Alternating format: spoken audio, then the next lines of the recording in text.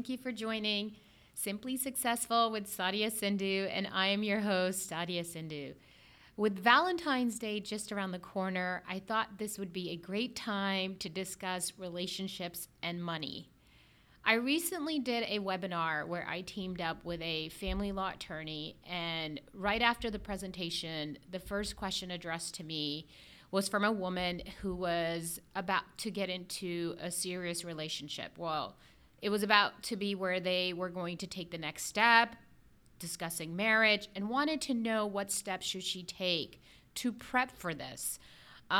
Which was a great question. And everyone who is thinking about getting into a serious, committed / marriage relationship, it is important to first have discussions about finances.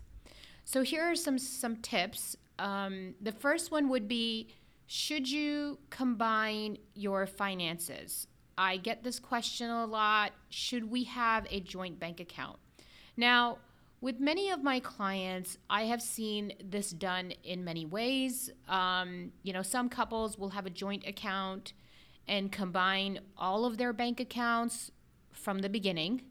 Or, some opt to keep a joint account just to pay the monthly expenses and continue to keep a separate account for themselves. Overall, I think having a joint bank account is a good idea. It's a good practice for many reasons, which will kind of tie with some of my next points. Now, be honest with each other about your purchases and spending habits. So starting a joint account, as mentioned before, for the purpose of monthly expenses will help determine not only a budget, but also disclose monthly spending habits. This will help set realistic expectations, and I really believe that it is important to set expectations together. Understanding the attitude towards money, how they differ or how they might be similar will be key. What you may want, what your goals are, whether they're short-term, long-term goals, may not be the same as your partner.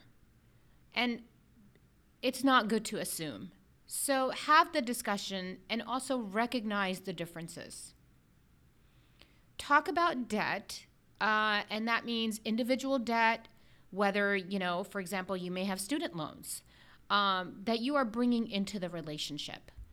Talk about your financial history. You may have had some ups and downs in the past, which is fine, but as long as you are honest with them.